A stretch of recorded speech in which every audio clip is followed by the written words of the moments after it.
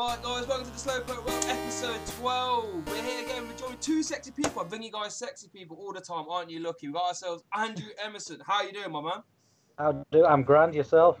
Yeah, I'm all good. I'm full of energy. Oh my lord, we got ourselves Myles, Grayson. How are we, my friend? I'm great too as well, thanks. Jeez, both first time guests on the world, right? If I'm not mistaken. Yeah. First time on the world. Here we go. Right, and we're going to talk a bit about their, because spoiler, they both did really well at the last regionals. How do you pronounce it? Jonkoping? Jonkoping. Jonkoping. Yeah. I'm glad we got that out of the way. I've been mispronouncing that for the whole episode. Oh my lord. And then we're going to get into some NAIC, I should say. A top 10. See what decks are in the top 10 for all you guys that are going. But first things first, icebreakers as per. So, Andrew. If I was to ask you what your least favourite Pokemon is, what would you say? And why as well? I'm really struggling, if I'm honest. I would... See, there's always a big hype. Whenever a new generation comes out, the starter Pokemon's the first things you see. Yep. And I've got to say that the worst starter Pokemon I've ever seen was Popplio. I just can't... It's just so dull and so useless as well. So I would probably have to go along with Popplio and say that he just cheeses me off because he's so dull. Popplio, okay, fair enough. Myles, same question to you. Again, it's a hard one, but I've always been sort of someone that likes to go against the grain and use something a bit different. So probably a lot of the more popular Pokemon are my least favourite because they're so popular. Yeah. So like, probably a thing like Mewtwo, it's like, I think the design's not adventurous, and like even things like Charizard is a case of a lot of people really like it to the point where I didn't really want to play the deck at first. Yeah. So yeah, I think it's just things that are really, really popular. I just like being different. Yeah, what me and you, Myles, we see eye to eye because I'm not a fan of Mewtwo either. I'm not a fan of Charizard. But my least favourite Pokemon, but along similar lines, is either Greninja or Zoroark. I hate them both. They get so much fan attention, and they're always so good in the TCG as well. It just pisses me off. Like Machamp has had a good card. Well, Machamp tag team's okay at best, but yeah, a good card in the wild. And Greninja comes out, but he all sorts. He annoys me, and he's in Smash as well. I don't play Smash, but I know he's in there. It's just annoying. So right, Andrew, if I was to ask you what your least favourite deck to play against has been, what would it be and why? Toadpuff. That's a very good answer. That was Slurpuff, yeah. This was when Trump Card was still around as well, right? Yeah, so Trump Card was around. It was before Shaman came out. So it wasn't the all-consuming monster that it was for all of one event. But yeah, it was left unchecked to play the game at the slowest pace that it could and still come out with a win every time. It was just so frustrating. Yeah, to be fair, me and my friend George, we call that the Dark Ages when Trump Card was still around, because you get stuff like that. It's just like, right, well, I'm gonna be here for at least 40 minutes for this one game, and chances are I'm gonna lose, but I was gonna lose very slowly. That was a dirty deck. That was, oh my lord. Myles, your least favourite deck to play against? I'd have to agree. Size was totally when Lysander's Trump Card was around. It was just that exactly it. People think like Let Loose is bad in terms of how it disrupts your hand turn one, but I think it's worse having such a full hand and knowing you just can't play anything. Yeah. You know, at least with Marshall you haven't got it. It's like with the Size of Toad, it's like, oh, I've got everything I need, but for DCE just going nope. Yeah, it's horrible. That's pretty much it. You know, like if they're going second, you've got your hand, you think, oh, I got a supporter here. Then they end, and you just draw your end. You're like, please, supporter. You're like, Ultra Ball, Transmelt, nope. 6 items, Quaker Punch, hand goes down. Okay. It was even worse when you got Get Assist, mate. Oh, that's a fair shout as well. Yeah. But it's the fact that they did 30, maybe 50 if they had the muscle band on. Your EXs were going down very slowly. Yeah, it was. And then when Rough Seas came out as well, I had the real, I'm sure. Toad. I might be sleeving up Toad for the weekend though. I'm not gonna lie, because that's one thing I have got expanded wise is 4 Toads. So go with it. Yeah, Toad Bats is what I'm leaning at the minute. A bit of Toad Bats. Add a little bit of an offensive punch. Now, I wasn't really playing super competitive when that was a thing.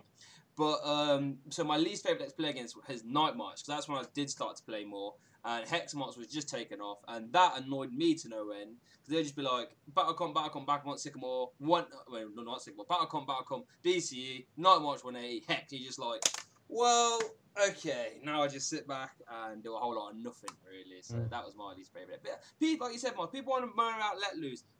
Get a hit at 180 turn 1 with no abilities next turn. Don't tell me about Let Loose ain't that bad. Oh my lord, it's not. Right, and then last one. Myles, we'll start with you this time. What was your least favourite deck to play? I'd probably say any Zoroark variant. I've never sort of taken to it, sort of sitting there and trading. Again, it's one that a lot of people used. I also took to the challenge of, okay, let's try and go against Zoroark. I like that. I was never a fan of Zoroark. I still hate it, to be fair. Andrew, Yeah, your least favourite deck to play?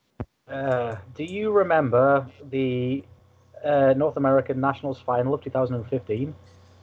North American 2015. I have a feeling Yeah. if you say the matchup, I remember it, but I can't say what it was off the top of my head. It was the first big showing of Wailord EX. Oh, I was gonna say, was it Wailord?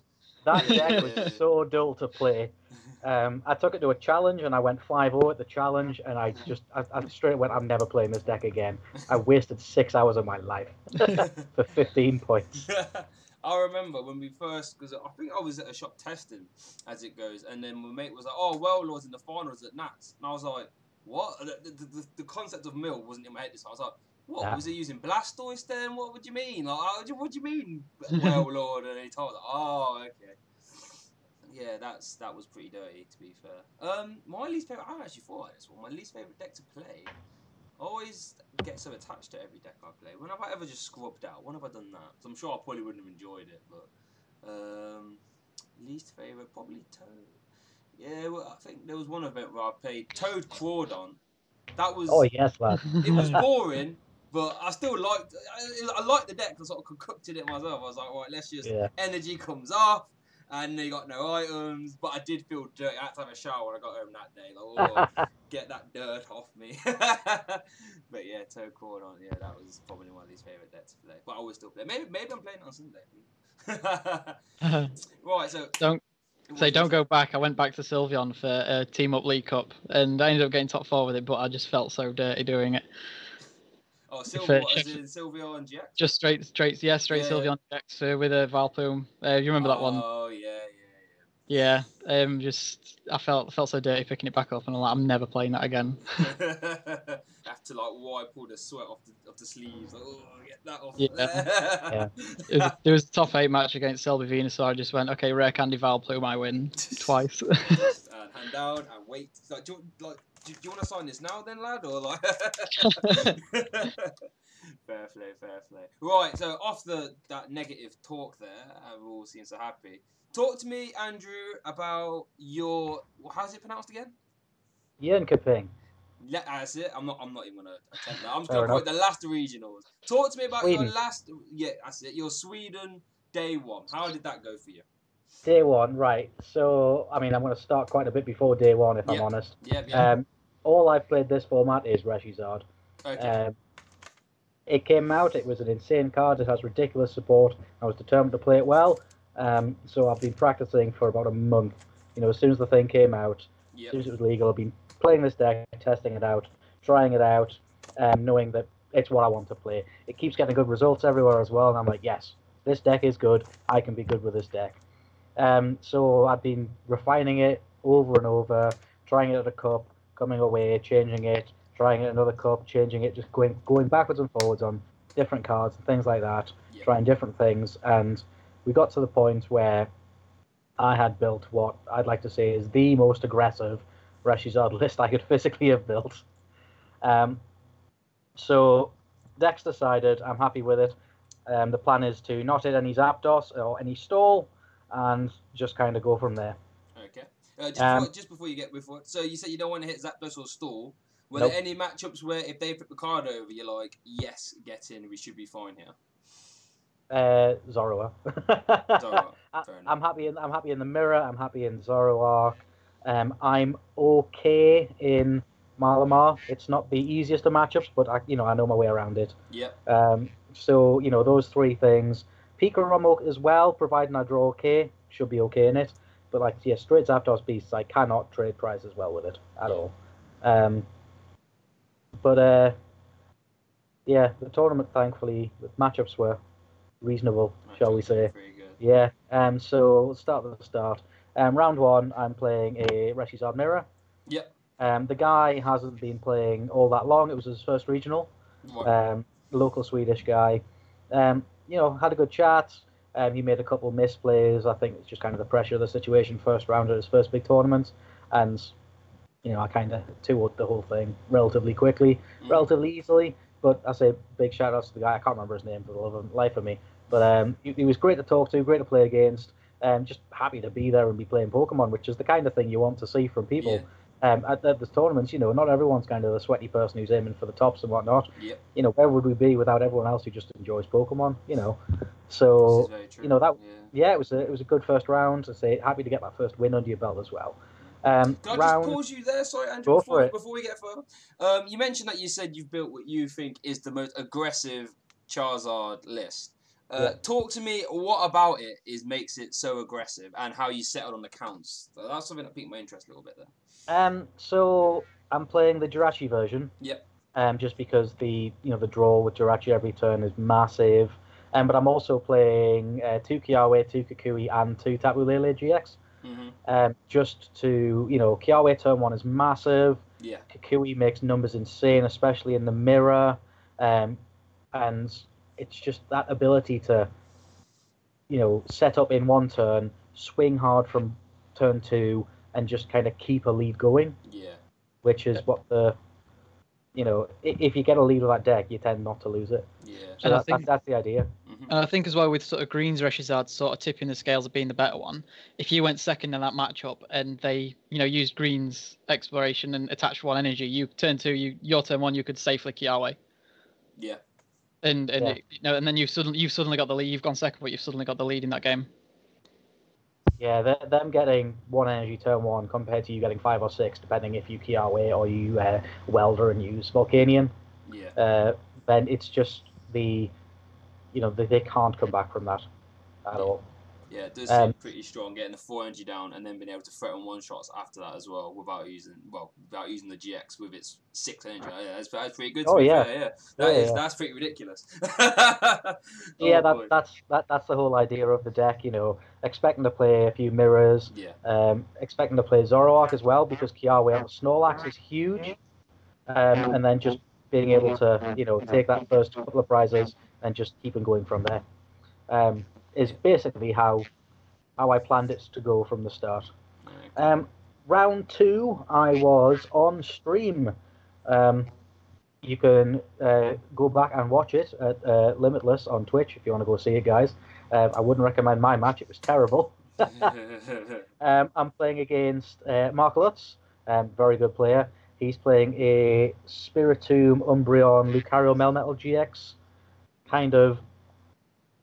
Not stall, not aggressive. It's a weird kind of thing where Spiritomb's the main attacker, but he does have those kind of stall elements in there with Honchkrow GX to kind of tell Zoroark it can't play the game, and the Lucario Melmetal to stall out other things as well and whatnot. I'm getting lucky going into this because he has a game loss, so I'm going in, sitting down on stream 1-0 up, which is huge. Because if the decks were to draw well and just play against each other, I think his would win like 75% of the time. Right. But I'm sitting there. I've got a match win already, and game 2 as it was starts, and we both sit in dead draw for many turns. But of course his attack is a Spiritomb. He just needs 1 energy. He powers himself up on a turn-by-turn basis with the building spite ability, and he manages to eventually run me out of things because I'm sat there not drawing anything, missing my energy, all that kind of fun stuff that Pokemon does to you sometimes. So game 3, as it is now, he opens with Lucario Melmetal, which is big, because that's the easy 3 prizes, but he also gets the turn 1 frying pan on it. So all of a sudden my easy 3 prizes are not as easy. And he, that thing's sitting there. He gets the DCE on it. I've got a powered up Reshiram Charizard on the bench, but of course I don't want to lose the energy from it because I can't find the field blower. So I'm chipping at him with my Volcanion. He gets a Spiritomb with 3 damage counters and a hustle belt, and hits my Charizard for 160. I go back and I hit the... so that thing gets retreated to the bench. I go after his Lucario Melmetal again with my Volcanion, again just trying to pick him off before he can get a chance to ace and roll it off the field. And he GX as it attacks the Volcanion. When then I get possibly the greatest turn of Pokemon I've ever had in my life, where I have the energy and energy and escape board to be able to retreat the Volcanion after he's gotten rid of the energy off it. I've got 160 damage on me. He's got 80 damage on him. I get the Kukui. I get the Choice Band. I outrage for the perfect math. If you watch the game on stream, we spent 5 minutes counting this out to make sure that it's right. And me taking those 3 prizes there are what win me the game, basically, because you can't recover from that. So I just kind of sweep them up from there and win my first match on a major stream ever, which I'm so thrilled about finally. So that was good, 2-0. And then round 3, I'm on like second table. I sit down opposite Jesper Eriksson. He's playing a very aggressive Pikachu Zekrom list. Game 1, he goes first. Gets a great setup. Energies everywhere. Zapdos on the bench. I miss my energy accelerations. He then proceeds to just kind of sweep me. Game 1, which is fair enough. If I don't have energy, I can't attack. Game 2, I get a turn 1 Kiawe. He gets no energy attachments. He scoops. Very quick game. Game 3, I whiffed energy attachments 2 turns in a row in mid-game, which cost me to lose the game. Which is somewhat annoying because, as I said, Pikarom, as long as you can keep going, is an okay matchup. So losing that was somewhat frustrating. Round 4, I sit down opposite a Malamar Ultra Necrozma deck. French guy whose name I can't remember, unfortunately. These games, well, the first one wasn't because I went first. I used Let Loose, and he didn't draw out of it. So that was fun. Games 2 and 3 were incredibly close. He edged game 2, and he managed to get 3 Malamars out on turn 2 or 3, and you can't keep going. You have to fight your way through the Giratinas and try lock something. It's impossible. Game 3, he needed to get the Giratina onto the bench, which was easy done because it was in the discard for the ability, and he needed the retreat because I had an Absol down, and he needed Ultra Necrozma and the Metal Energy. So the turn before, I get rid of his Viridian Forest and I let loose him, and he gets he misses the energy, so he goes instead of the Dawnwind's Necrozma, and he GX attacks me with that to try to buy a turn. Yeah, really big. So he gets that powered up and let looses himself, but the first card off my let loose is the Guzma, so I win the game that one. So 3-1 there. Again, very, very close game. Potentially a bit lucky to hit the Guzma off the let loose and whatnot. Did have quite a thin deck at that point though, so we take those. So 3-1 after 4 rounds. Round 5 is where things get nice and easy, I should say. Round 5 and round 6 I play against Zoroark Persian. In the first match of round 5, I prized my EV Snorlax, so I lost that one. I didn't prize my EV Snorlax again in any of the games in round 5 or either of the games in round 6. Once you get that thing out, it takes at least 4 prizes. You win the game. There's very, very little you can do. So I say round 6, 2-0'd another Zoroark Persian. And that means we're sitting after 6 rounds of 7 at 5-1. I can ID into top 8 after that. So 5-1-1 after 7 rounds. Absolutely over the moon. All I needed was points at the event. So to be sitting there going into the top 8 was pretty sweet. Big time flex. I bet you had the biggest grin on your face when you signed that ID. Like, there we go.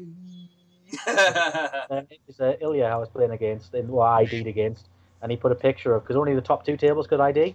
So he put a picture of the 4 of us up on Twitter, and my face is ridiculous. Yes. Looking like the Cheshire Cat. So at this point, you're chilling in top 8. Myles, talk to me about your day 1. and how it all went. So you did pretty good as well. But talk to me.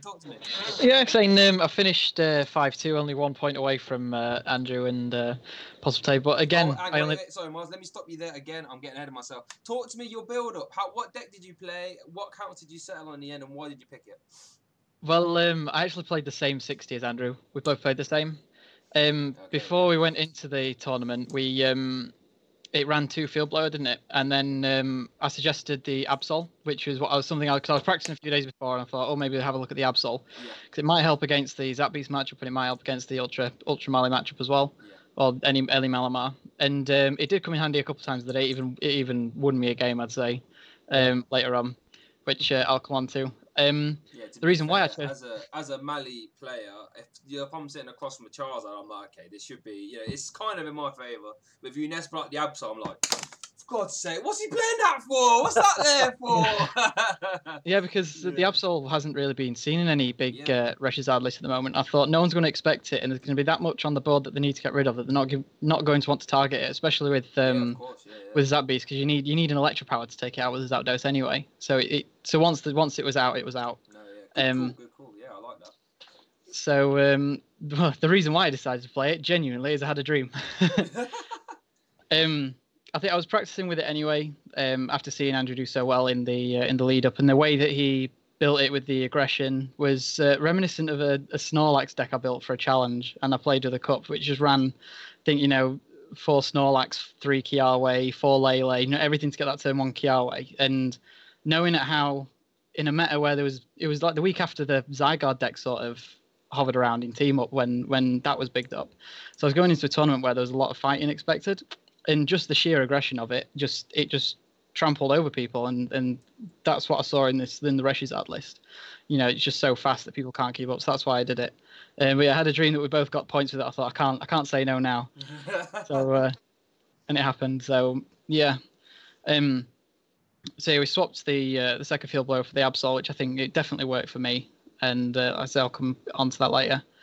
So round 1, I played Zygarde Silvally. It was a local, I think one of the first regionals I played in. There were a lot of locals that had turned up at that event, which was really nice to see. Everyone was really nice to play with. Unfortunately, I can't remember any of the names because it's such a busy day and it happens so fast. I mean, I had to remember. Long to remember some of the matchups, wasn't it?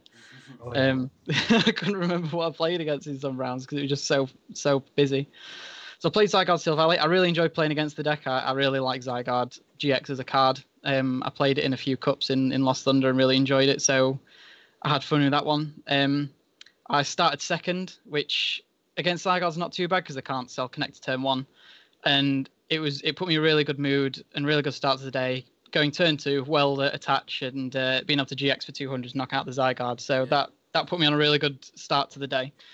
It took me by surprise when the Silvally knocked me out with Diancie and just the Fighting Dojo. Obviously, you don't need to be behind on prizes with those 2 cards. Just the 120 plus the 10 from Fighting Dojo because it's fighting energy attached, not fighting Pokemon. And then Diancie knocked me out. So that stumbled me for a moment. And I think it went to game 3, but I managed to get the third one again, just with Snorlax being able to take 4 prizes. Once it's done that, it's difficult. Like having to find the triple colorless to the triple acceleration to get Silvally going in 1 turn, as well as the fighting memory and the stadium. You couldn't keep up with how fast the Snorlax was. So that was a good start to the day. In round 2, I faced up against a Malamar Giratina with Alola Muck tag team GX. So Muck and Muck. It came down very late in game 1, did the Muck, so I thought it was an Ultra Mali. I was conscious looking at how many 70 HP Pokemon I've got on the bench, like having to set up from a slow start. Yeah. So it was very close. But I didn't see the Ultra Mali, so as soon as I didn't see the Ultra Malamar, I could just set up as I pleased. Game 1 it was quite close, but I got the edge in the late game. Game 2 he just didn't get set up, I don't think. So I took that one there. Round 3, I actually sat next to Andrew playing Nico Alabas from Limitless. He was playing Zap Beast. So it was a pretty nice combo to go against. It was a really fun game. Game 1 was very close. It took me a while to get the Absol out, but once I did, the deck just stopped. He struggled getting everything together and retreating, and it didn't go down until after I used a few switches and escape ropes as well. So as soon as that went down, I managed to catch up a few prizes, but it went down to the last turn. And game 2, I just didn't get set up, so it was a pretty quick loss on my part. So that's me at 2-1. Round 4, I faced the Reshizard Mirror with the Jirachi. So a standard Jirachi build. Simple put, I went second again. So I lost game 1. Yeah. Game 2, I went first. I got Termo Kiawe. As soon as I took out the first Reshizard, he scooped.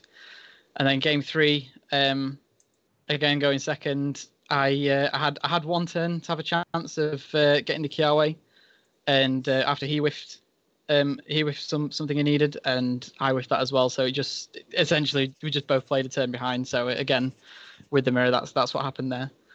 When I said sort of second again, little fun fact: I went second in every round, all 7 rounds. I lost the coin toss. Yeah, so sitting there with the Reshizar going, "Okay, I'm going second again. Okay, I'm going second again." It was a nice little surprise. So I'm going into round 5 now, sitting at 2-2. I played against a Blacephalon GX deck. Again, I think I faced another local quite new to the game, his first regional. It was quite an easy win. He didn't play the Persian, which, having played Blacephalon at Bristol, I managed to get day 2 with that. And then seeing the lists and everything that's coming up with Persian, I tried the week before at a cup to go with it, and I nearly went with Blacephalon GX this weekend. But because I knew the deck so well, like he played it with a version of Muck, so it was essentially the team up deck. Yeah. With the Alola Muck, I didn't even. He got turn 2 Muck both games, and I just didn't need to do anything to work around it with the Kiawe. It was just too strong. Because I was so fast, he had no choice but to bursting burn me, and I had the switching card, so unfortunately, he didn't manage to take a prize out of the game. But that just shows you how fast Charizard is. Jesus, 6-0 ass clap! Oh my lord. Yeah. Oh. Yeah. So that's put me on back on good trends now. Was it round 5? I was against round 6. Round 6. I was against Martin Janis. Am I right? Martin Janis. Yeah. Martin Janis. Yeah. Yes. So he was sat at, what was it? I think he was sat at 203. 2 wins and 3 ties. So I'm sat here going, oh no, I'm facing a stall deck. I can't really afford to lose another one, because then that puts me in sort of bubble territory for top 32. I thought I'm gonna face this stall, and then he flipped over the Malamar, and I went, okay, Malamar matchup. The first 2 games were pretty standard. Again, I went second. So I lost the first game. I won the game. I went first because of such a fast setup, as we know with Reshizard. Controlling the setup in terms of Jirachis and Marshadows, not playing them as and when, just waiting until I definitely need them, because I didn't want him to sweep up with a Sky Scorching Light at the end. And like, for example, not knowing if they're playing the Beast Energy or not, you can never be too sure. They don't play the Beast and the Beast Ring, but you just don't want to bet on it. So like Marshadow in the right times. And then when it came down to game 3, it was really close. I managed to nest ball the Absol down, knowing it's the Jirachi deck, and the Jirachi's in there. And a very well-timed Marshadow meant... Well, he was setting up his Sky Scorching Light. He needed to take 3 prizes, and I had a Jirachi and Marshadow. And then he used Mew, Baby Mew, the new hollow one, to put 3 damage counters on my Absol. So I had 3 Pokemon with 60 HP left. So when it was my turn, I had Ace Roller in hand. So I used Ace Roll to pick up the Absol and put it back down again, so he can only take 2 prizes. Which, with 2 cards in hand, he needed to top deck a Guzma or a Switch, because he couldn't top deck the Energy because he needed to attach to Necrozma. Yeah. And I got lucky; he didn't draw either. So so that was the game right there. Round 7, I went into Zoroark Persian Slowking, which is the same opponent as your round 5, Andrew. Yeah, it was Benjamin Barons. Yeah, there we go. So at the point, I offered the ID. I needed top 32. I needed points. I didn't want to get greedy. Yeah. And obviously, he needed the top 16 for the invite, so we played out, which is absolutely fine. Fair enough. Mm-hmm. And I think I went second again, going into the first game. He just got set up a bit too quickly. What was he playing, sorry? It was Zoroark Persian with Slowking. Oh, so you did say, yeah. Yeah, so game 1, he beat me. He didn't play the Slowking, he just managed to beat me with the Persian and Zoroark, just the lack of setup. And game 2, I got well, he actually drew pass without me having to Marshadow or anything, so I had the opportunity to donk a Zoroark, and I didn't get it. I whiffed it all. Oh, no. So it went on a little bit longer, but because he had those few turns, I just got so far ahead. And then game 3, it was a lot closer this game. I was having to, had all my energy on board on an EV Snorlax, and I noticed he had a full bench out and nothing for a Slowking. So I thought, okay, I'm getting this Charizard down and setting it up in case he takes out the EV Snorlax. I then used I chose to knock out a Zoroark, leaving the Persian there. Because afterwards you asked why, didn't you? And I did, yeah. I couldn't remember why. I knew why I did at the time. And then it came back to me saying that if he managed to knock out the EV Snorlax, I could Guzma and GX the Persian because it only had 200 HP with Charizard and Reshiram without the extra energies. Okay, yeah. Whereas otherwise I would have needed 4 energies on the Charizard to knock out the Zoroark. So that's why I decided to get that on, which is a clever move. I think even if I decided just to key away onto the Charizard, I had enough prizes left on his side. I only need to take the 2, okay. So I managed to win that game 3, putting me in the top 16, which was absolutely amazing. I was ecstatic. There we go. Gee, so big smiles all around for this team then. So I'm correct in thinking that it cut to a top 8, so there was no day 2 in the top 8, right? Yeah. Yeah, straight away. Okay, yeah. Well, how do you talk to about your top 8 then, Sunshine? You didn't want to hear much, honestly. For starters, you ruined our night out, didn't you? What? You ruined our night out by getting top 8. Yeah, I had to be up in the morning. Sorry, lads. So I know what I'm playing against. I'm playing against Magnus, who's playing Zapbeasts, one of the 2 decks I really didn't want to be playing against. Yeah. And it went from bad to worse. I missed setup first turn, both games. I, at one point, did everything in the wrong order, so I welded before I'd even put my Reshizard down. Oh, no. And I heard, even though we had the noise-cancelling headphones and everything on the stream, I heard Nick Pierce from the commentary booth the other side of the wall just scream, "Oh, no!" I looked up and I was like, "Oh," I'm just laughing at him, despite the fact he couldn't see me. Oh, But I nearly won that game because, obviously, I'd played the welder, so I went, "Sod it, let's just put it on a Lele." And I started taking out Jirachis, picking off Jirachis with Lele, with the 4 energy on him. But, in the end, he just had enough to chip his way through a Reshizard, take his last prizes. Game 2, again, missed my setup turn 1, was just not getting anywhere. Game 1, I prized my Absol. Game 2, I didn't get it out for far too many turns. So his setup was just, whatever he wanted, he could get and dig for with his Jirachis and whatnot. And in the end, I was on 2 prizes, he was on 3, and he just Coco Prism, Coco GX Knockout, and I was like, yeah, nothing I can do there. I think I had 7 energy on board just because I finally managed to hit the welders and stuff. But yeah, you take that toss to a bad matchup and the guy who eventually won the entire thing. So can't really complain about that.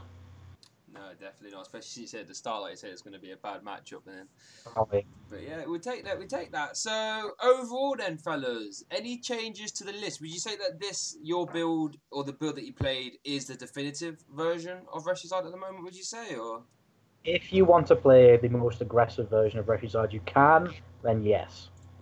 That's what it was built to do, and so if you're expecting kind of big GX matchups, you just want to go quick and not tie, then yeah, this is the deck for you.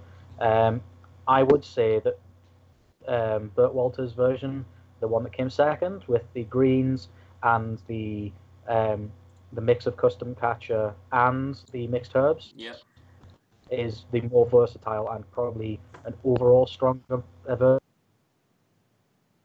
across the board. So, I don't know, it's up to yourself. Depends what kind of meta you're expecting. I did just mention to Myles this afternoon, actually. We were playing 4 Nest Ball and 3 Ultra Ball, and I just said, why weren't we playing 4 Ultra Ball and 3 Nest Ball?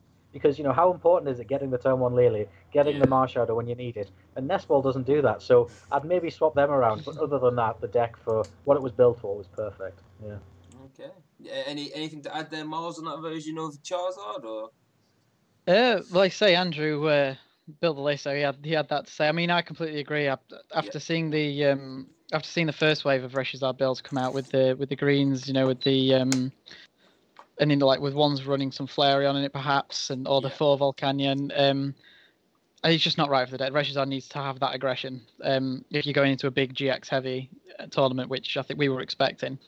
So yeah, I think I really enjoyed putting the Absol in. I think that did put in his work. If you get it down nice and early, it does work. But I'd say if you're expecting a wider meta in terms of the variety of decks, then I'd say that Greens version would be better, because it can take those single prize attackers a bit easier with the healing aspect. But if it's the big GX tournament you're entering, then the aggressive one all the way. Okay, so your aggro version is better if you're expecting more tag team sort of matchups and stuff, right? Yeah. Oh, definitely. Yeah. Yeah, because you can you can take knockout on a tag team in one turn with the Cuckoo in the choice band. That is pretty ridiculous, I would say. So, if let's just say we're not going NAIC, well, of course we're not here, but like let's just pretend in this world, I was just like, yo, surprise! I've pre-raced you both. Get down to the airport now. You're going over there, right? What would you be playing to NAIC if that was the case, Andrew?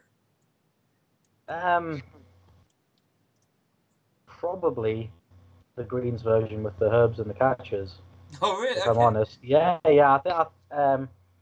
I think it is overall the best deck in the format right now.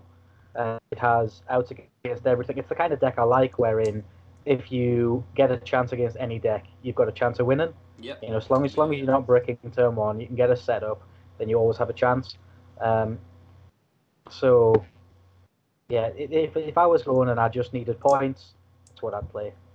If I was, taking that risk to maybe aim for the higher things, the day 2s, the top 8s, then maybe I would take another risk on the aggro version and just kind of hope to avoid the Zapdos as much as possible. But then again, Zapdos has obviously won in Sweden and it won in Origins in America. Yeah. So I think it's got a big target on it, and a lot of people will be playing it and playing against it. So yeah, probably the Greens version of Charizard for me. Okay. And same question to you, Myles. If you're heading off for it right now, what are you sleeving up? Do I need any points or not? Let's go. Yeah. So if I do again, I'd take the Greens version of Charizard. Like I say, Zapdos has got a big target on its back after this weekend. You wanted that versatility there. Maybe I'd have a look to put my own tweaks on it. Like the shortfalls, would we maybe play that? The one Kyo, maybe a little bit of Volcanion. Or to be honest with you, I'd be quite. First off, I think I'd try and adjust our list, may try and fit a second Volcanion in there, because I think the combination of Absol and 2 Volcanion might help out the Zapdos matchup a bit more on our part. So I think, again, if I'm wanting to get the high sort of top 8s and go there, I'd probably say go with the aggression and try and fit that second Volcanion in there. Okay. And I'd also say, just with regards to the Greens version, Bert played 2 EV Snorlax GX. Yeah. I don't think the deck needs that at all. So you've already got a little bit of wiggle room to start adding in other things. So, maybe you are expecting a lot of Zapdos, well then there's your room for your Absol, and you've still got your 3 Volcanions and stuff like that. If you're, worried about, you've got that little bit of wiggle room and just to change things up ever so slightly for what you're expecting in the meta. Yeah, because the first game I had with Nico, when it took me a few turns to get Absol out in game 1, but once I did it really brought him quite to a bit of a standstill. I mean, this, like I say, still won. They still had the cards, the switching and having the extra spare energy once he got a Thunder Mountain down for a turn to be able to attach and use Jirachi with a skateboard. By having that, it went down to the last prize. So if I had that second Volcanion, then there it is. So I think I'd be inclined to go with the aggro with the second Volcanion. Oh, okay. That's it. So just talking myself out, first choice. Pretty much. And then, same question, if you didn't have to go for points, Myles, what would you be playing? Blissey. Hold on to that. That's going to take us nicely into our next segment. But, Andrew, what would you say if you weren't going for points, you was there to have a little bit of fun, maybe? I'd probably play some sort of aggro version of Pikarom, just because it is like the combos you pull off, the Dedenne into the Volkner, into the energy switch after the Coco Prism, and just those big turn ones for big numbers. That kind of, I enjoy that at the minute. So I'd probably play something like that, just kind of sit down, play Yu-Gi-Oh for 10 minutes on turn 1 and just see what happens. in a turn, just like, and full blip. Yep. It is very reminiscent of the early XY era, though, isn't it? Like late black and white, early XY. Yeah. the Night Marchers and the Genesex and things like that. It's like, well, And the lots of shamans and dark patches as well. Yeah. Yeah, he's just there like, oh, hold on, mate. Let me just. There we go. Yep. Is it my turn? Yeah. Oh, yeah. Okay. Cool. Okay, so if I had another fun deck, I'd play what I played at the Cup and Tweak, Venomoth GX. Oh boy. If it was total like fun, if I end up doing no wins and all losses, but having fun at the same time, definitely Venomoth.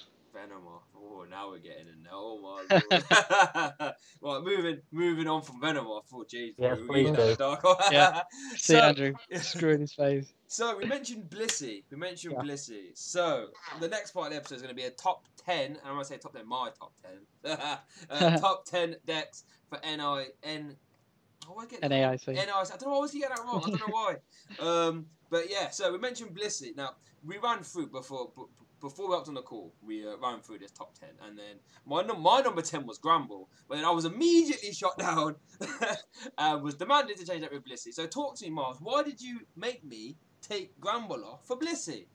It wasn't me that said that first, if you remember. Andrew, why did you make me take Gramble off for Blissey? Blissey as a deck, I know it's reliant on coin flips, and I know it's got chances of doing 0 damage a turn and stuff like that. But at the same time, it has chances of doing massive damage a turn. You know, you can get 5 energies on a Blissey, you can flip 5 heads, you can knock out a tag team GX in 1 turn, and the deck doesn't have an auto loss apart from flipping tails. Yep. You know, no matter what you sit down, you go, right, I'm going to give myself the best chance to take the knockouts that I need. All they're going to do, they're taking 1 prize a turn. You just keep swinging and hoping, and it's got a chance against absolutely anything, really. Yeah, that is fair. No. Yeah, I mean, sorry, come on, if you want to finish. Oh no, you carry on. Because I was going to say, Blissey was actually my first deck in this format once Unbroken Bonds came out. So I played it a little bit in the Lost Thunder, so with the Malamar DCE side. And how did it go for you? Because there's a story I'm going to tell in a minute.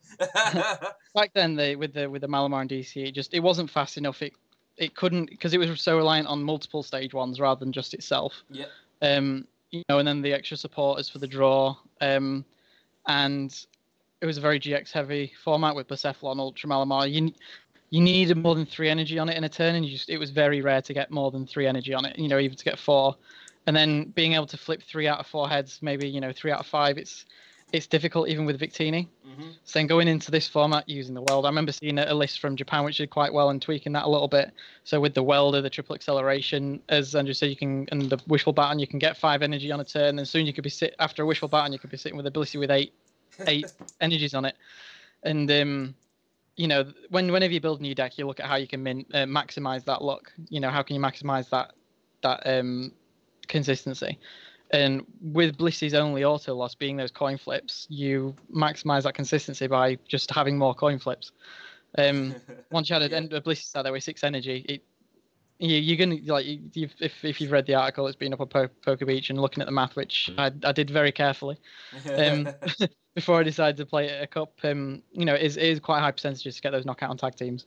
So you could be 3 prizes down before even taking your first prize against a tag team, and you can still win in 2 turns.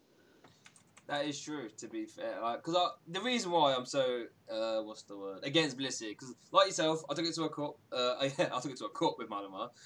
Did awful. I remember, I think was it round 5. I think I was playing against a junior or something, and it was like 1 prize a pop. I needed to hit 2 heads out of 5. Missed it. Everyone's watching at this point because Blissey forces long games, right? So everyone's watching. I'm like, look at this. Like, here we go, guys. Yeah, I need 2 or 5. Oh, that's a tail. Oh, that's also a tail. Like, Blissey, don't do this. Oh, it's another tail. Anyway, but then the next time I did win, but I was just scarred after that. So I'm never touching it again. But with the triple acceleration, all that, would you say it's actually over the top now as a viable pick? It's a pick. Because everyone was asking me in the team and my friends saying, are you going to take Blissey to Sweden? You better not be. And I'm like, it's a fun deck. It's great if you're on a budget and you're going to a challenge or even a cup locally, and you haven't got those, you haven't got the money for the rest of the Picaroms or all the staples that are there. And if it's a single prize attacking deck which has its acceleration there, has the Victini to help you, and it can compete with the current meta with the tag teams. It can compete with the prize trade well. even against single prize attackers like Zapdos, they need to have a few electric powers just to knock one out. Because it's got 160. That's such an underrated. I remember when I played with Malamar, I was like 160. I was like, yo. Yeah. Yeah, so with the 160, you know, tag teams like Gardevoir can knock it out. Zoroark can't knock it out in one hit. Needs a damage modifier, which is jokes. Yeah, exactly. So a lot of things like that, and obviously, at first I built it with the Jirachi, and you could abuse the Jirachi with the with its all the ability on the ability, of course. So it goes to sleep. Whoa, yeah, so you can attach a triple acceleration onto your Blissey, and then you could use a welder to attach one energy to the Jirachi, and then use it. You heal the sleep with happiness supplement, and then retreat. Yeah. Which I think a lot of people when I did play, a lot of people were like, "Oh yeah, I didn't realize that." I'm like, "Yeah, it's pretty good." The field blow away the escape rope, and I'm like, "There's nothing." But then I eventually ditched the Jirachi version and played one that was built a list which was very similar to Baby Blacephalon. Yeah. So it ran no Jirachi. It was just sort of the Blissey and the Victini. It's fun. There we go. Yeah. Other thing about Blissey, it's a non-GX stage 2. Stage 1. Stage 1, sorry. It doesn't lose to stall. There's nothing that stops it attacking. Mm-hmm.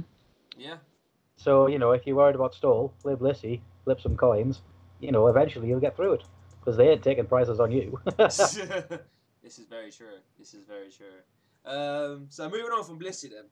Now, Dark Box. Now, this is a deck that I haven't really got a whole lot of knowledge on, in all honesty. But I feel as if I have to put it up there because it just won the last regionals, right? If I remember correctly. Was it or top something? Top 8? It did top 8 in. Was it the Origins one? I think, off the top of my head. No. Are you talking about the Spiritomb? Yeah, the Spiritomb one. Yeah, it got. Was it Grant Manley got top 4 in Origins with it? That was it. Yeah. Yeah, it might. I don't know if it was Grant, but someone. It got was top Grant. 4, Yeah. It was Grant. Yeah. Just got it up here. So, do any of us familiar with this Dark Box deck? Yeah, I played against it on stream. Oh, so you did? Yeah, of course you did. Talk to me. Say, Mark's version was a bit different, in that he had the Lucario Melmetal in there, and he was playing, you know, with stall options and things like that. Yeah. But I do get where the deck is coming from. Yeah. Wherein, you know, you're using a single prize attacker that it does take a couple turns to set itself up because it needs that chance to get the damage built up on it. But you know, you start getting damage counters on itself, and you get a hustle belt on there, and you're hitting for ridiculous numbers for one energy attachment. And you know, you're two-shotting 3 prize tag teams. Yeah. Whereas they're going, cool, there's a single prize off a little Spiritomb, and they go, well, there's another Spiritomb, and this one's going to knock you out. Yeah. And the prize trade in that sense is so good for Spiritomb. Yeah. Absolutely insane. And then if you're against single prize attacker decks, if you can have Black Market stick for a couple of turns, then that's where you catch up the prize trade there, isn't it? Yeah, there's that too. Obviously, it has that going for it. But then, obviously, it has it's got a good Zapdos matchup because of the Umbreon, which for 1 energy one-shots it, and obviously you've still got Little Eevee with Energy Evolution to search him out. Yeah. So you've got a good matchup there potentially again with the Black Markets. You know, if you can say to Zapdos, but you're not taking a prize this turn no matter what, then you know you're ahead in the prize trade in a hugely profitable situation. And also Zoroark, which will never go away until it isn't allowed in the building anymore. You've got Honchkrow GX. Yeah. You just plop a Honchkrow out and you go, can't play the game, mate. And again with Weezing as well. Yeah. Weezing as well. Yeah, so anything you know, DC reliant or 3C reliant, you're just kind of going, you can't play the game, mate. And it'll slow down the Zapdos build, which uses rainbow energies as well. Yeah, about to say, it makes a lot more pressure on their lightning. Myles. Yeah. Well, I was going to say, you're not putting that out against the Zapdos, but it's not Zapdos doesn't hit for weakness. I keep forgetting this. Yeah. It's not too terrible in that situation. I still probably wouldn't advise going with Honchkrow in that matchup, but I can see that. Well, if you get Black Market to stick Honchkrow active, they can't put down the Thunder Mountain or the Viridian to get away because it stops stadiums around. Oh wow, that's actually true. Yeah, that's a bit ridiculous. Oh, hello. Oh no. Oh no. Oh, we're back. Are we back? Hello. Yeah. Sorry, what we do? Yeah. We went a bit. I couldn't actually cut out. What did you just say for the last 10 seconds? It just cut out on my side. So same with the Honchko GX, because it stops the opponent playing stadiums down. You can put the black market down, and it essentially becomes a single prize attacker. Ooh. Because the Zapdos player can't put down the Thunder Mountain or Viridian Forest to counter it. That's a bit ridiculous. They'd be able to, but the only way you think that could go is with the new Marshadow. If you play the new Marshadow to get rid of it, but other than that, it's your single prize attacker. The only things I'd say with the Dark Box deck are that it's so reliant on a setup. You have to get multiple Spiritombs turn 1 because you need a chance to get the setup. If you're against anything that has any form of spread, you're so reliant on your Mew as well. Yeah.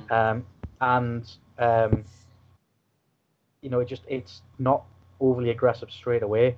So if people can get ahead, you don't have the time to build up your Spiritombs and you're not doing the big damage. So it's one of those that's so reliant on. I say the way Grant played it was with Elms, obviously to get multiple Spiritombs out. I've seen other builds that are like similar to the way Zoroark went with Lily and Nest Balls. You need those Spiritombs out and you need them to stick for a couple of turns, just so you can build up and have a board state that threatens. So that's kind of the way it's at. You need almost. I can understand that's why Mark put in the Caramel Metal. It's something you can sit behind while you build up your Spiritombs, kind of thing. So. It's actually a low-key good little attack when you Spirit Zoom, in all honesty. I remember when I've seen the list pop up, I was like, how much damage am I doing? 3, 6, 9, hustle belt. Whoa, okay, that is adding up, Jesus. Oh yeah, big damage. He's getting there quick. Yeah, like you said, 2-shot in tag teams, or a little one prizer, that's just strong. It's dirty is what it is. No way right now. Just like, he's like, what was it, Vengeful Cry for 160? You're like, 160? What? Bloody hell, fair enough, yeah, okay. Hey, there we go. That's mine. I've just literally bought mine off Magic Madhouse today. Yeah. So Dark Box, I haven't got a lot to add there, really. In all honesty, when I've been free morning at work, I've just been like, yeah, that does seem quite decent. So I'm gonna pick mine. Well, I picked mine up and just wait for him to get in the post. Moving on to number 8, then Weezing. Now, Weezing was a deck that I hyped up a lot, played it, fell off the hype. I think, and a few people I know sort of universally fell off the hype, and it's had a little resurgence recently. Myles, what do we think about Weezing? Well, I actually looked into Weezing a little bit myself.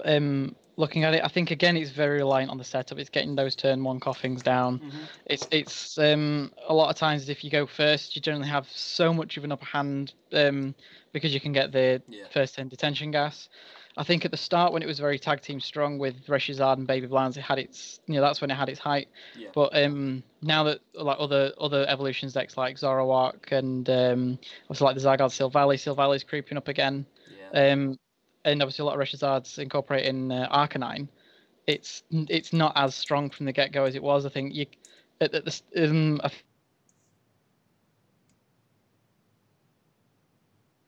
Oh, hello. What's happened to Myles? Oh, I was going to say, was it just me that's cut out there? No. No, it's not. Give a little bit. Oh, I'm back. Oh, he's back. Sorry, what was the last thing you said? You're talking about mixed herb. Wait, what you talking about? No, he's talking about Arcanine in Reshizard. Yeah, so because there's a lot more evolutions hanging about, you couldn't go into a cup challenge thinking, oh, I'm going to be facing a lot of big basics. For example, at the start of the season, when it was a lot of basics, trying to think something where you had, if going first you had the upper hand. Yeah. The detention gas, whereas now it's a bit more varied. You can't go into a tournament expecting big basic decks every round. Yeah, I feel that Weezing is, even if you are sit there playing a deck that's majority basics and whatnot, you can still play around Weezing. Their damage output is based on what Pokemon you put down and how many Pokemon you put down. And then, of course, there's things like Stealthy Hood are an option just to completely prevent the mid-turn damage. Yeah. Decks are playing Acerola still, Max Potion, and Mixed Herbs is obviously just starting play as well. So Weezing is, you can be the best player in the world playing Weezing. And if your opponent knows how to play against it, you've automatically got very little chance of winning kind of thing. Saying that, though, we were just talking about Zapdos having that target on its back. Yeah. Something that Zapdos struggles with is Weezing. If Weezing can keep its stream of Weezings going, then Zapdos really, really struggles with it because it's all basics with not a lot of HP as well. Yeah. So I think we could see a resurgence of Weezing in NAIC simply because of the target that Zapdos has on it. Yeah. I think the one thing it's fallen through the gutters a little bit is the text that you put in, as you said, like the max potions, the ace rollers. His decks are running that anyway. Like Charizard players are starting to put the max potions into, so things can't two-shot it and against Zapdos. So you're teching against other decks, and you're covering off Weezing at the same time. Yeah. So it's not something where I'm going to catch a few people out, because if they haven't teched for it, you don't need to, because you already have. Yeah. But yeah, like Andrews, yeah, it's with Zapdos having a target on its back, it might see a little spike again. Fair shout. Yeah, I didn't even think about it. It's an insane Zapdos, isn't it? Oof.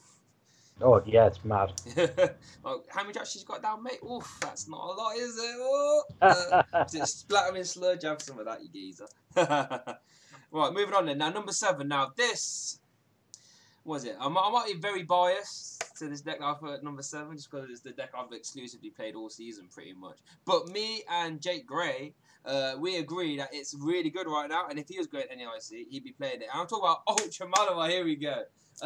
I don't know. Some people seem to think that Ultra Mali's dropped off, but he's got a decent tag teams, right? Universal good tag teams, and Giratina's very good at just killing random stuff.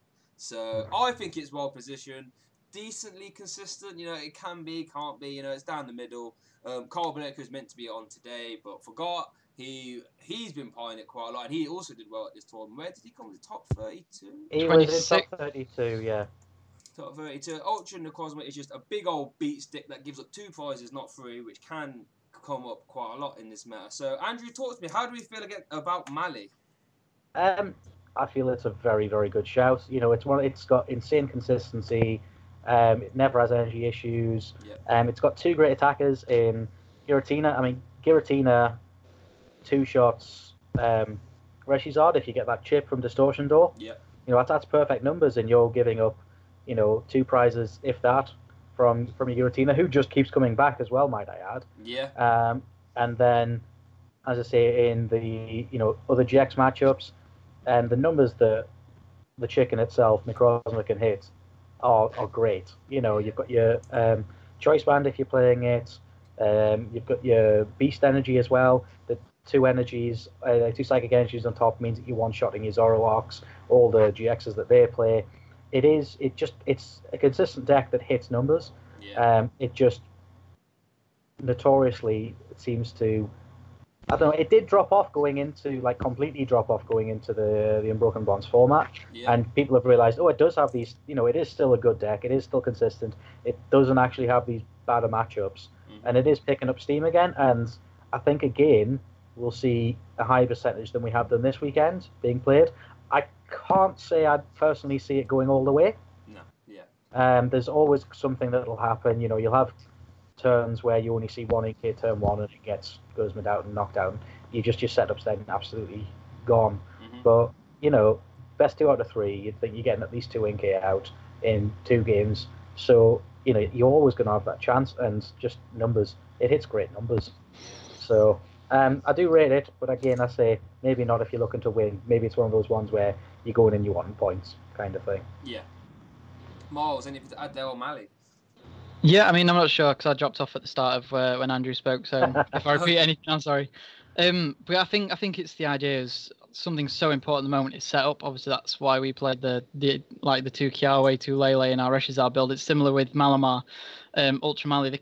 It discards the resources it needs to discard is what it can get back. It's setting itself up with the Mysterious Treasure discarding your Giratina, discarding your Psychic Energy in order to get more resources. You're only sort of accelerating that consistency there. Yeah. And then obviously have the disruption. Marshadows play more than ever now, let loose, waiting for the, you know, before it gets rotated. You know, some are even seeing going back up to 2 in a deck. People, if you Marshadow them and they have to Marshadow you back, and they've got Giratina down set up, you suddenly got a lot of 70 HP Pokemon down, which Giratina can set up the Sky Scorching Light for. I mean, as much as you know you're playing against Ultra Malamar, and you don't want to play it down, sometimes you have to, and then you suddenly have to be 2 prizes ahead in the race. So I think it can, if your opponent has a particularly bad setup and they need to use those Pokemon, then it puts you at an advantage there. It's what it can use for its resources to get consistency and stuff. Again, it's there. Yeah, I agree. I love me a bit of Mali. My hot text, if anyone's prepared Mali and you want some hot text, listen to me. I just took my Ultra Mali deck core to Sweden with me, just in case. Oh yeah, I love it. It's always the only deck I've been playing. I think in this tag team meta, I love me a bit of Gengar. Gengar puts the fist in to Charizards. I absolutely love it. Make them draw up with their Horror House. If they get 3 energy down, they can only do 200. They can't one-shot you. Take 3 prizes back. Have some of that with the old Poltergeist. And what was the other one? Oh, if you want to be super spicy, get that Wondrous Labyrinth in there. Oh yeah, now we're talking. Oh yeah, take 3 prizes, have that in there. So now you need 5 energy to flash right there. That's a shame. But yeah, I'm a fan. I'm a fan of Mali. Couldn't really put it much higher. If it was up to I heard number 1, but I think 7. That's about right. Like I said, 'cause it has still got some issues. Now number 6, I've got Stall. Now earlier, a few weeks ago, I had Stall like up there, like a top 3, top 4 deck. Now I think it hasn't really been getting. Well, it did get some good results this weekend, to be fair, which is why I've pumped it back up. But talk to me, Andrew, about Stall. I mean, it is what it is. If you can stop your opponent playing the game, then you've got a good chance of winning, which is all Stall does, obviously, isn't it? I say it's interesting that Stall's gone the way of playing like counter energies and things like that. Yeah. So that it is taking knockouts and taking prizes, and sometimes they take, they win games by taking all their prizes and stuff like that. Yeah. But I think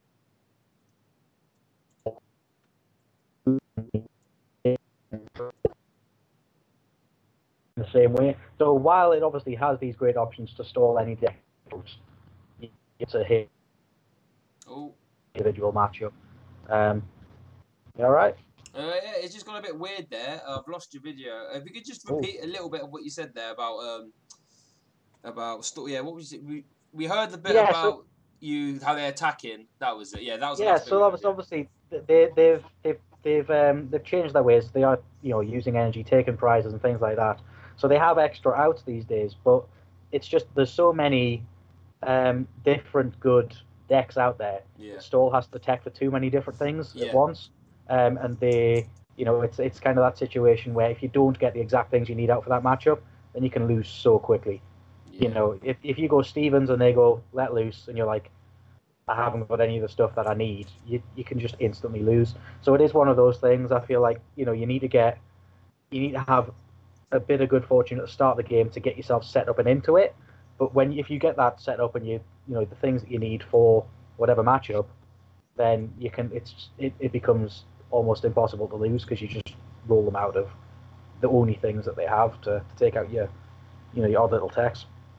Yeah. It's definitely not an easy deck to play either, because of this whole resource management, the way you have to build it for lots of different things, and that playing it knowing it's almost like you're not playing the game, you're playing solitaire. They go, right, this is what you're up against, and you go, right, I need this, and then need that, and it's just a kind of case of going through the motions every game, to just kind of, it knows how to beat each matchup, and you just have to do it. There's not a lot of reactions and things like that. You just sit and you play your deck. That sounds about right. Anything to add there, Myles? I completely agree, by the way. That was pretty good like that. Yeah, I think Stall is still very good. I agree. It's sort of had to spring too many arms to try and counter different things Andrew said, which I agree with. Also, like I say, it takes a lot of skill to play. I think it takes skill to play against, but now that it's having to sort of be a bit more varied in terms of its counters, it's making it easier for other people to learn how to play against it. Yeah. And with the options like things like Welder to be able to put multiple energies down on a turn, people are figuring out better ways to play against, for example, not benching as many Pokemon, so they don't have the counter catcher options. I mean, I used to play sort of the Sylveon mill back in sort of Team Flareon, Team Rocket's Handiwork. I think if it's not something you could be able to pick up now and go, okay, I'm going to go to Stall. You need to be ready. You need to have the stamina. I mean, if you're going to be playing, 9 rounds, you're going to be playing 9 1-hour rounds without a break, no food, no like toilet breaks or anything. You've got to have that patience. You've got to have that stamina for that marathon that's to come. Yeah, and it's not the sort of thing you want to pick up. I heard Mill's all right. Let's play this. You've never played it before, especially back in the day. Cause I played like wishy-washy walls back for Leipzig, I think it was. And back then, cause you didn't have your Stevens or you didn't have your Lugias, just ping something away quick. It was very just play the cards you drew at that time. But now, like you said, cause Mill has to do X plan against this, or this plan against Zoroark, this plan against... You can't really, like I said, you can't just play out that. You have to know exactly what to do. Which is why I think you see the repeated people do well with it, like your Sanders or your Benjamin Rabiottis from Team Odyssey. Like those sort of mill players, I think they will continue to do well, but it's not the sort of deck you can just pick up. But all right, let's stall some people out for 9 rounds. Like, it's not that. It's not that kind of thing. No. Are we with stall? Are we including the Shedinja builds? Yeah, I'll put them both at 6. To be fair, yeah.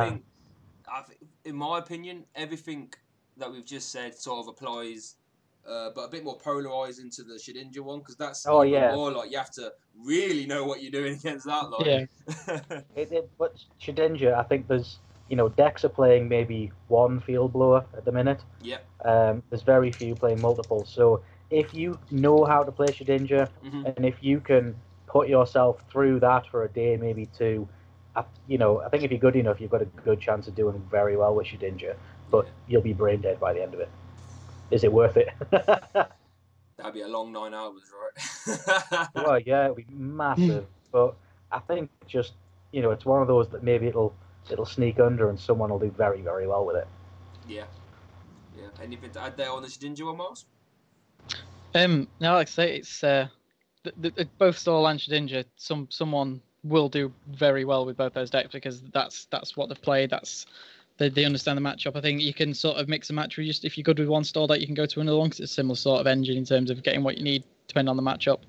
Again, I think once you learn how to counter it, so if you were to play against one Stall and then play against another one later on in the day, you'd have a much better chance because you sort of, I realised where I used my Field Blower at the wrong time, I used my Guzma at the wrong time. But if you're playing one Field Blower and a lot of decks playing 3 Guzma, there's 4 prizes right there. And if you manage to take 2 from during setup while they're trying to set up, then there's your 6. I think it's sort of the balance there. Yeah, that's fair. What I would say with Stalder is the ultimate dancing. If you make a mistake, like let's say your game plan against Stall, we get a bit aggressive one turn, you reach and you mess up. That's it. Stall's got you then. Yeah. That's it. Yeah. You've had your chance and you can't get greedy. So you can't get greedy. Yeah, that's what I would say about Stall. So if you play against it, fellas, and you're listening, don't get greedy. Don't get greedy. Stick to the game plan. And take 2 Field Blowers with you as well. If you're not playing Stall, play 2 Field Blowers. Yeah, that's it. And Field Blower on a little bit of a side note. It's an insane card right now, knocking off boards, stadiums that aren't prisms, obviously. Yeah, your Shedinjas. Yeah, good card. Spell tag against your Weezens as well. Yep. All that sort of stuff. So yeah, Field Blower. It rotates right, Field Blower, doesn't it? Yes. Yes. Yeah, that's a shame. So play them while you can. Yeah, definitely do. Right, so now moving into the top 5. Now I think these top 5, I don't think realistically, in my opinion, regardless of who it says the top 10, I think these are definitely the top 5 decks in my opinion. So number 5, I've got maybe a little bit low to be fair, but I'm still putting it. I'm putting P-Crom at number 5. Reason being, I think Reshizard just completely outclasses it. Right, I think Clowns. Now that they've got Mew and that, it's not as bad of a matchup, and I think Zoroark and Zapdos can beat Pikarom. But like we said, Pikarom can have those insane combos. So it's like 6 energies down, turn 1, and you've got nothing to do, and you're just like, whoops, I'm about to get tag bolted. So Andrew, talk to me about Pikarom. Pikarom, I mean, it has so many good cards in that deck.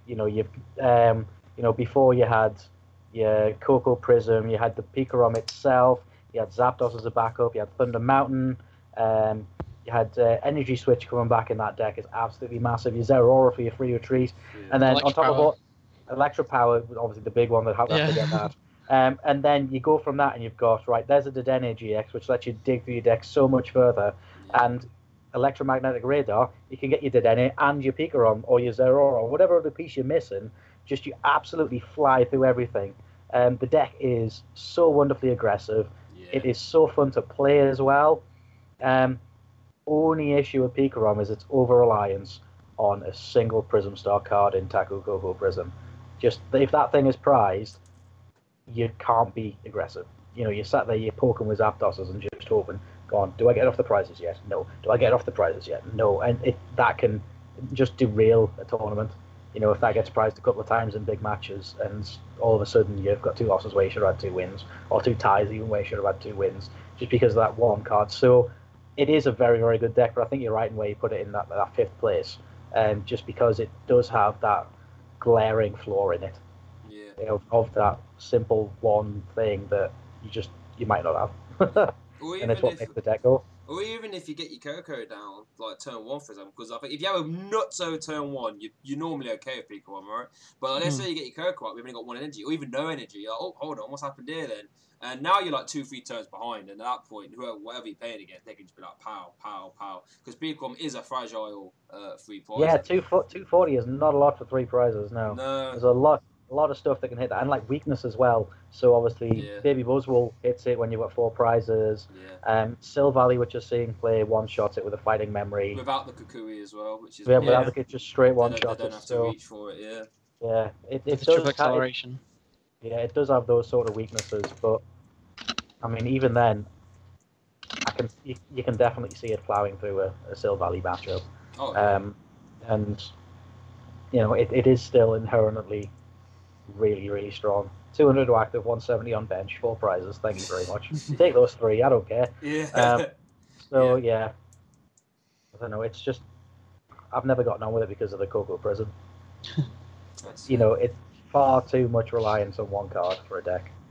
That is very true. Myles, anything to add there on Picaron? Do you feel as if it's right at number 5, or where would you put it? I agree. I think it's around sort of the number 5. It is very much of a glass bullet. So I think it's good sitting in the middle of the list. Like I say, it's very strong. It's reliant on Coco Prism. I think what sort of derailed it a little bit going into Unbroken Bonds is needing 2 Zora GX normally instead of just the 1. I mean, when it originally came out, it didn't play any, did it? Or some variants didn't play any just for the setup. Yeah. So having to play the 1, maybe playing the 2nd, you then got an extra card that you could start with in Zora GX. And it's an extra 2 prizes for something like a Blacephalon player. It only has 190 HP, so it's easy target for Blacephalons, your Reshizards. Yeah. And things can hit those numbers quite well. So there's that as well. And I think another big thing is sequencing. I mean, it's a deck that I've wanted to do well with for a while, and every time I play it, I can't get the sequencing right. Like I might play Dedenne first when I should have played something else first, or play something in the wrong order, or I didn't discard the energy at the right time. Yeah. So it's and it's not necessarily you do the same thing every time, because there's so many different cards that can help you with your setup. You have to change that sequencing sometimes, and that's where it can trip you up. Right. So I think if you're someone that can that's good at that, then really good. But if you're someone that sort of needs to have that game plan going into a game, then that's where it can falter a bit, I think. Yeah, it's definitely not one of the most linear decks, is it? You have to sort of react. Like even when to use Zapdos, when to transition to your 3 prizer and all that. But yeah, I think the biggest problem with me with Pico, out of all the 3 prizes, I say all the 3 prizes, only really 2 in format. But Reshizard just kicks the shit in it. Like it's literally that simple. Like. Yeah. And with spoiler alert, Reshizard being the best deck in format, it's just hard to sort of take that unfavourable to the Bidif, right? In my opinion, so yeah.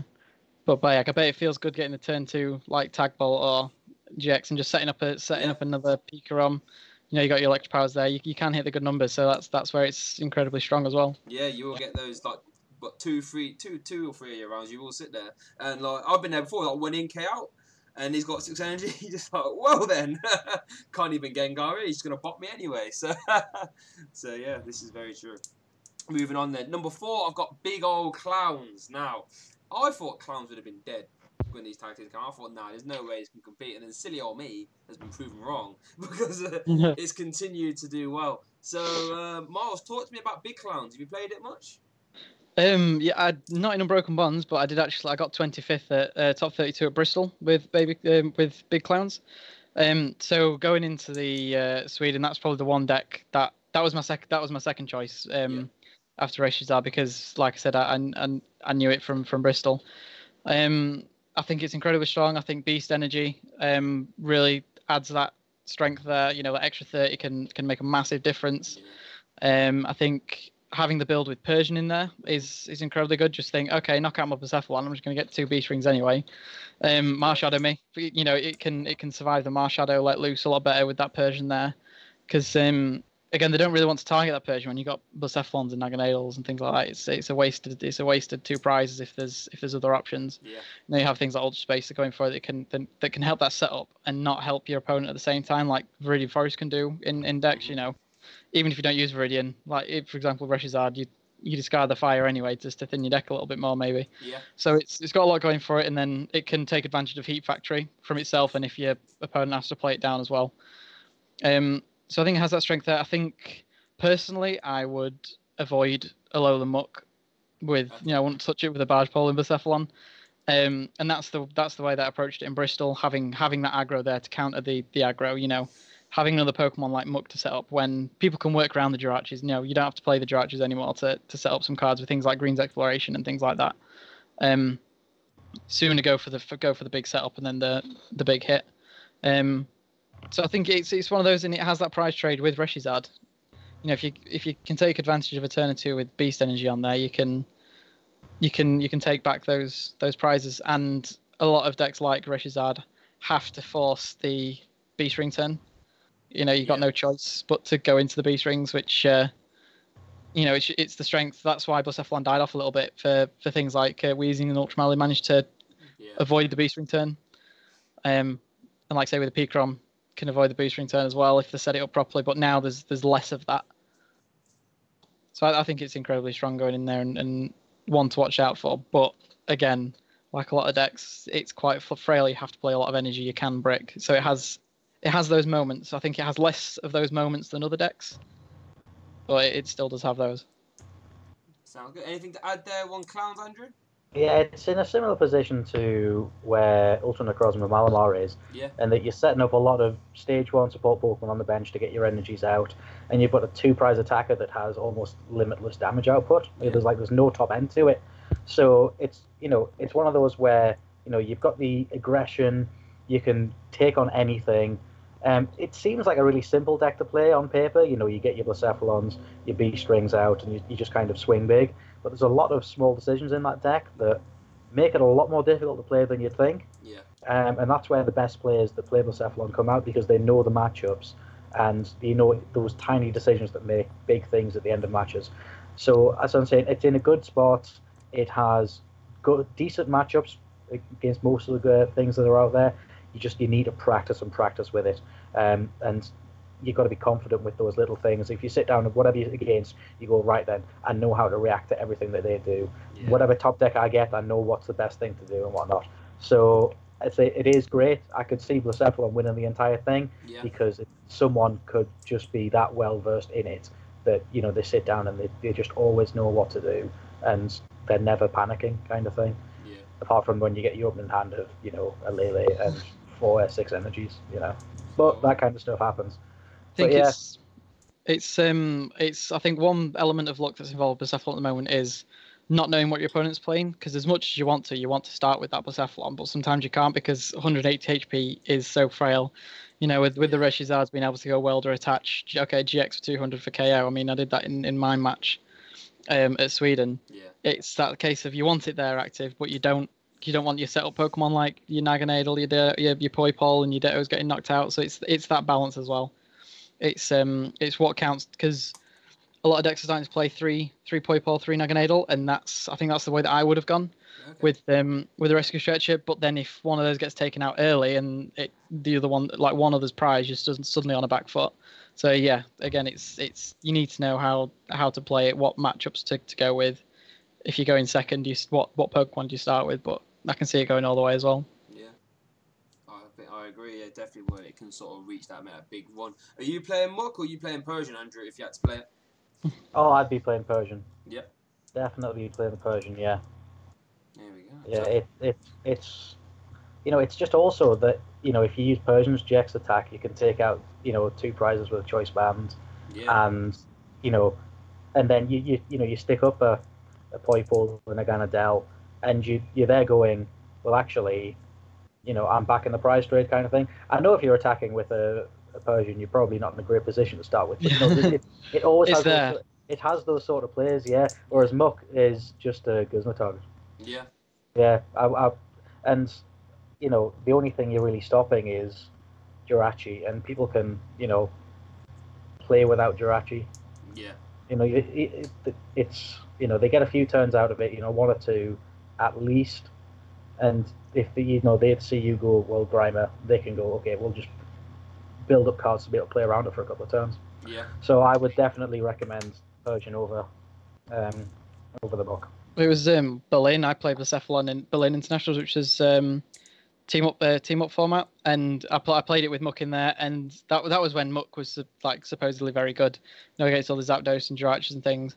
And I didn't play it down once. So every time I top decked a Grime or top decked a Muck, I'm like, why have I even got this? I don't need it right now. It's too late for that. Yeah. They've already got set up. I'm like, I wish this was something more aggressive. Yeah. Which is why I'd go down the more. You need to keep up with what's coming against you. This is very true. And Persian even do acute pling as well, like search out bans or search out beast energy if you don't need the whole like beast ring. So yeah, I think I'm down the middle there. Let's just push that aggressiveness as far as we can and just get to that win condition. Yeah. That's what Clans does, isn't it? Got to go fast. Yeah. Like one of the most aggressive decks. Let's not try and make it into a bit of a lock or something. Let's just keep going, like, you know what I mean? Yeah. Right. So then moving on to top 3 now. I think again these. You can maybe argue the position of the bottom 2 of these 3, but I think that universally these should be the top 3 decks for most people. But at number 3, I've got Zoroark variants. Like you said, Andrew, it just don't go away, does it? It just doesn't ever seem to go away. I remember I looked at I think what was it, the last episode or maybe the week before. There were like 5 different Zoroark variants over the week. I was like, come on, really? But yeah, looking at Zoroark now, I guess its strengths is. It's got its text for different matchups, right? It can sort of hit everything it needs to. Persian, we talked about Persian, helps it out there. Catwalking, that is nuts. Getting your Kukuris, getting your whatevers. And having 8 energy, or 7 in some cases. But, so Andrew, talk to me about Zoroark. Well, it's just that kind of insane consistency and versatility. You can't just, some decks are playing 20, 25 Pokemon in it. Just because you can play whatever you like. You can play your Slowking to go after 4 energy Reshizards. You can play your Dugong to go after other things on the bench and to threaten your fire Pokemon. You obviously got your Zoroarks and your Persians, which is just an insane engine to be able to play in. Yeah. Trading through so you can dig for your stuff, and then all of a sudden they take a knockout and you go, well, I'm not digging, I just have my stuff. Yeah. And it's. Yeah, he just doesn't go away. And the fact that Zapdos is so big now, and Zoroark has a good matchup against Zapdos, just makes him even better, really. The only issue with Zoroark in the format is the fact that there are Snorlaxes having energy accelerated on them so easily, and if a Snorlax comes down and gets 4 energy on a turn 1, Zoroark ain't winning. Yeah. And that's the downside with it. Well, yeah, and the fact that it can have the pleasure of playing 25 Pokemon for that versatility, but then sometimes it plays 20, 25 Pokemon, at the same time. Yeah.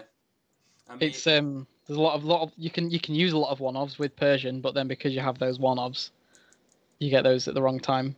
Yeah, you are sometimes a slave to your prizes, sometimes a slave to bad top decks and bad starts, but Zoroark's always been like that. It's just kind of hoping that you get your one support at turn 1, and then from there the deck runs itself. It's just knowing the right thing to trade away and what to, the right support to use. And it is just, consistent damage, consistent draw. It just doesn't die. Yeah, literally, that's the best way to put it. It just doesn't ever seem to go away. Again, I think you've got those sort of Zoroark players, like we said about your millions, so you've got those players will just play Zoroark, and I'm sure they'll do well. But I couldn't think of anything worse than playing Zoroark for 9 rounds, not going to lie. I wouldn't play it this format. No, just with as, again, spoilers, the best deck being Reshizard, and them all playing, a Snorlax that gets energy accelerated onto it so easily. It's just not worth going into a tournament with Zoroark. I know, you've got your potentially your Dugong and your Larvitar. It doesn't matter. Snorlax is just going to roll you. Yeah. That thing generally takes 4 prizes, and then you've lost the game basically, because at that point they've got a big red boy on the bench as well. Yeah. So I can understand why it's still seeing as much play as it is, and obviously there are players who just won't give it up, but I wouldn't recommend it for this. I think it's seen its day, and people just need to let go now, please. People just need to let it go. Myles, would you ever consider, if, like I said, let's say I bought that plane ticket and you're heading off there now, would Zoroark would that ever be in your head to sleeve up, or? Personally, no, I'm not the Zoroark player, as I said earlier at the start. Zoroark is pick up and play. Again, with the whole trade aspect, it's it's that little bit of dig.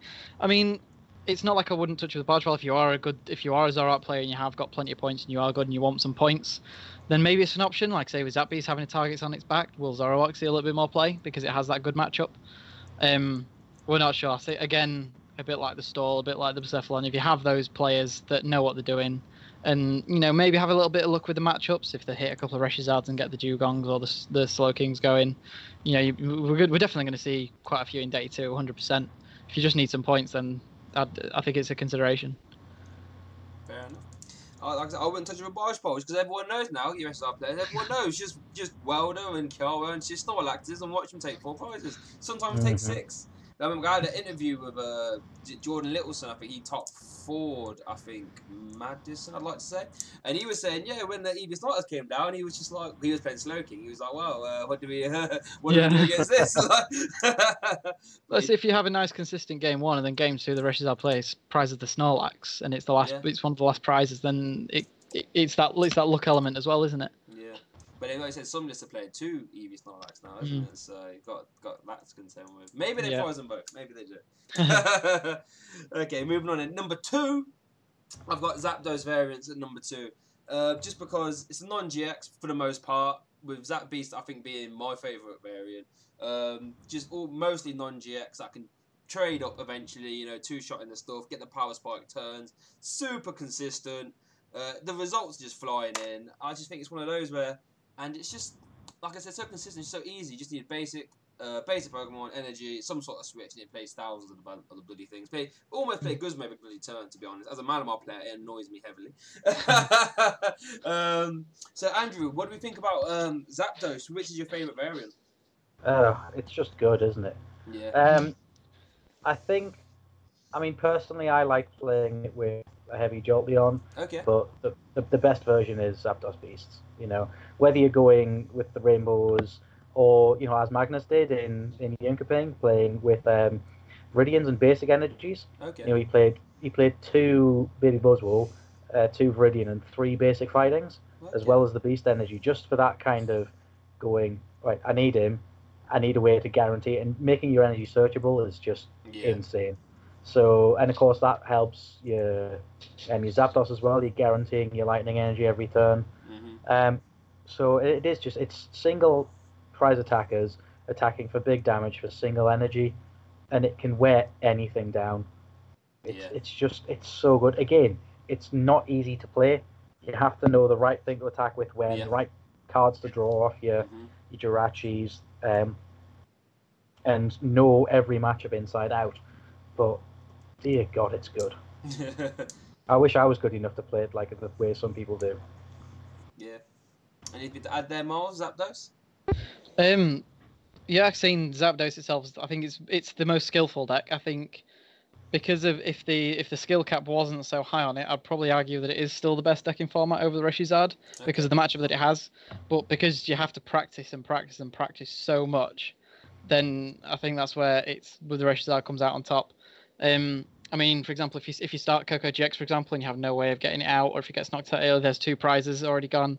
In an already close game, you're already losing the prize trade with that one. Like I said, the Reshizard could take it out with just the Welder and attach. I think they say it's so strong. So some are playing the Pheromosa Buzzwole that catches people out. Yeah, if there's a little bit of chipping away, you can GX for the game by taking multiple prizes in one go.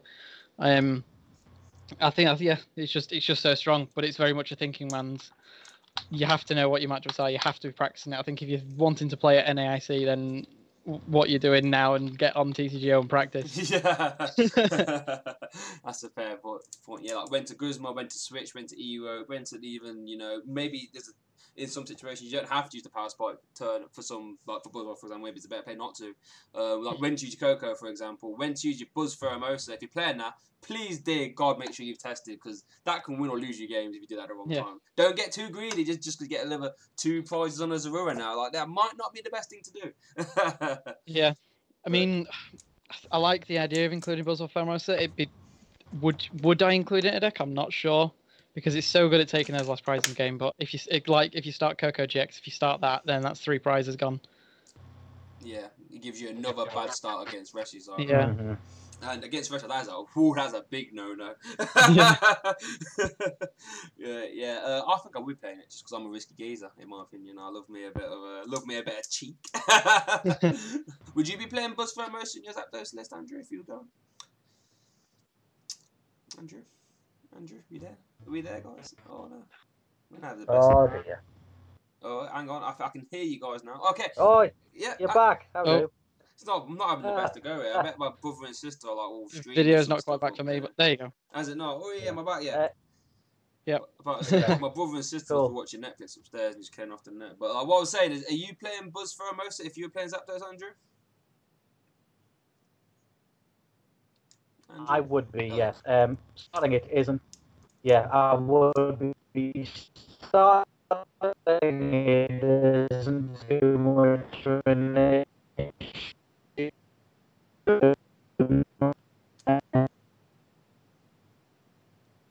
Oh dear. Oh dear. If you have a way of retreating it turn 1, then you're fine. Well, I hate to do this again, but it cut out for me again. So I'm going to ask you the third time. Andrew, are we playing Buzz for Mimosa?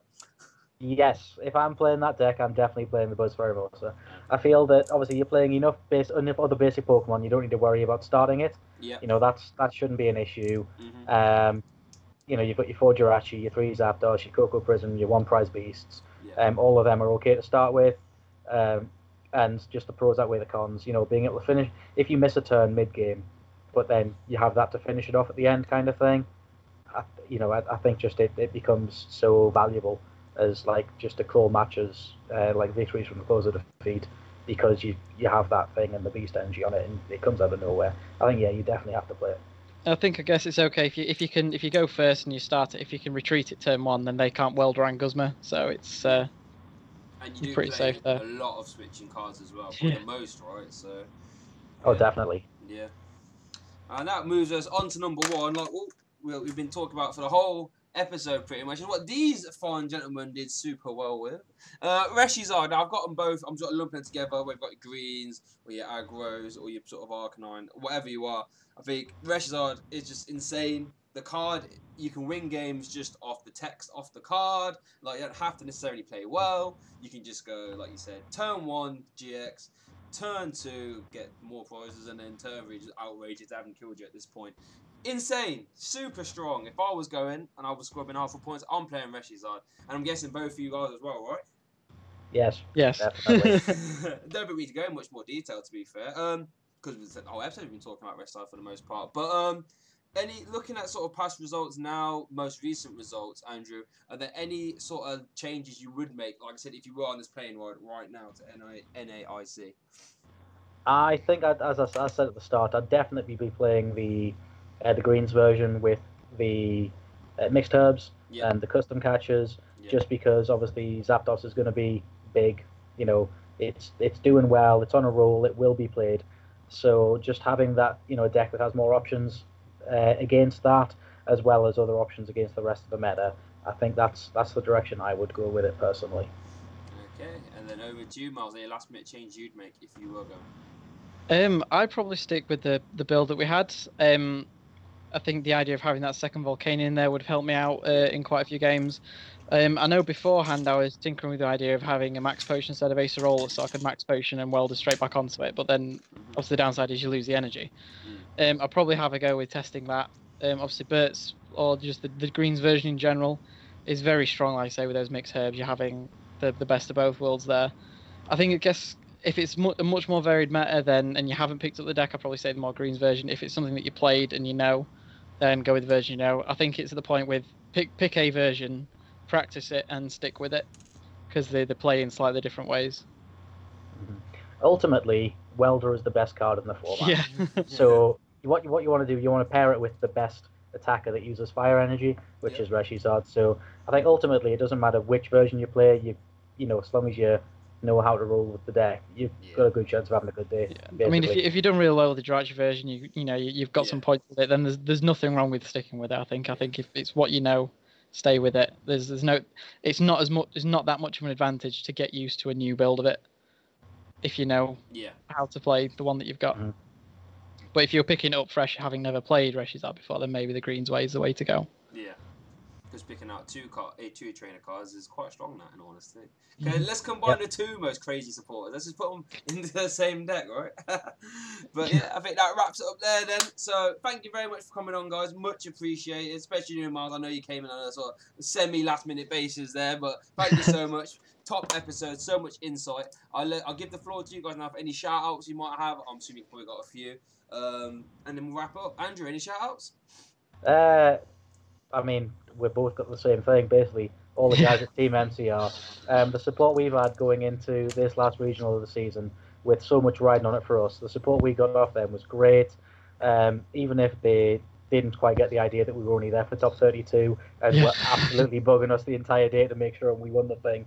But they've all been great, and it's, we potentially wouldn't have been there without the support and whatnot that we got from them, so they've all been great to us. Go check out the Facebook page as well, because everything we've said today, the deck list that we've played is on there as well, if you're interested, guys.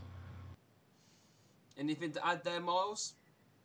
No, I mean, similar to I know we're both been from the same team. It's everyone at MCR. I mean, I've got my friends who know they are. Thanks for the support. I mean, I've been in pretty low places in terms of wanting to do well. I mean, I started the year in January on 40 points, and without the support and the help and helping with deck lists and telling me not to play so many mean decks, self-realization. But it's been absolutely amazing. I wouldn't have been able to do it without them. Yeah, and I would also shout out to MCR, one of the sort of more high profile, pumping out good content UK teams out there, putting out good stuff. So I'll make sure I put some links down there at the bottom also. So yeah, thanks for coming up, guys, and thanks for listening. Thanks to you guys for listening as well, because without you, I won't be here now anyway, would I? Silly old me. But yeah, we'll come back with some post NAIC stuff afterwards. But thanks for listening, and I'll see you all next time.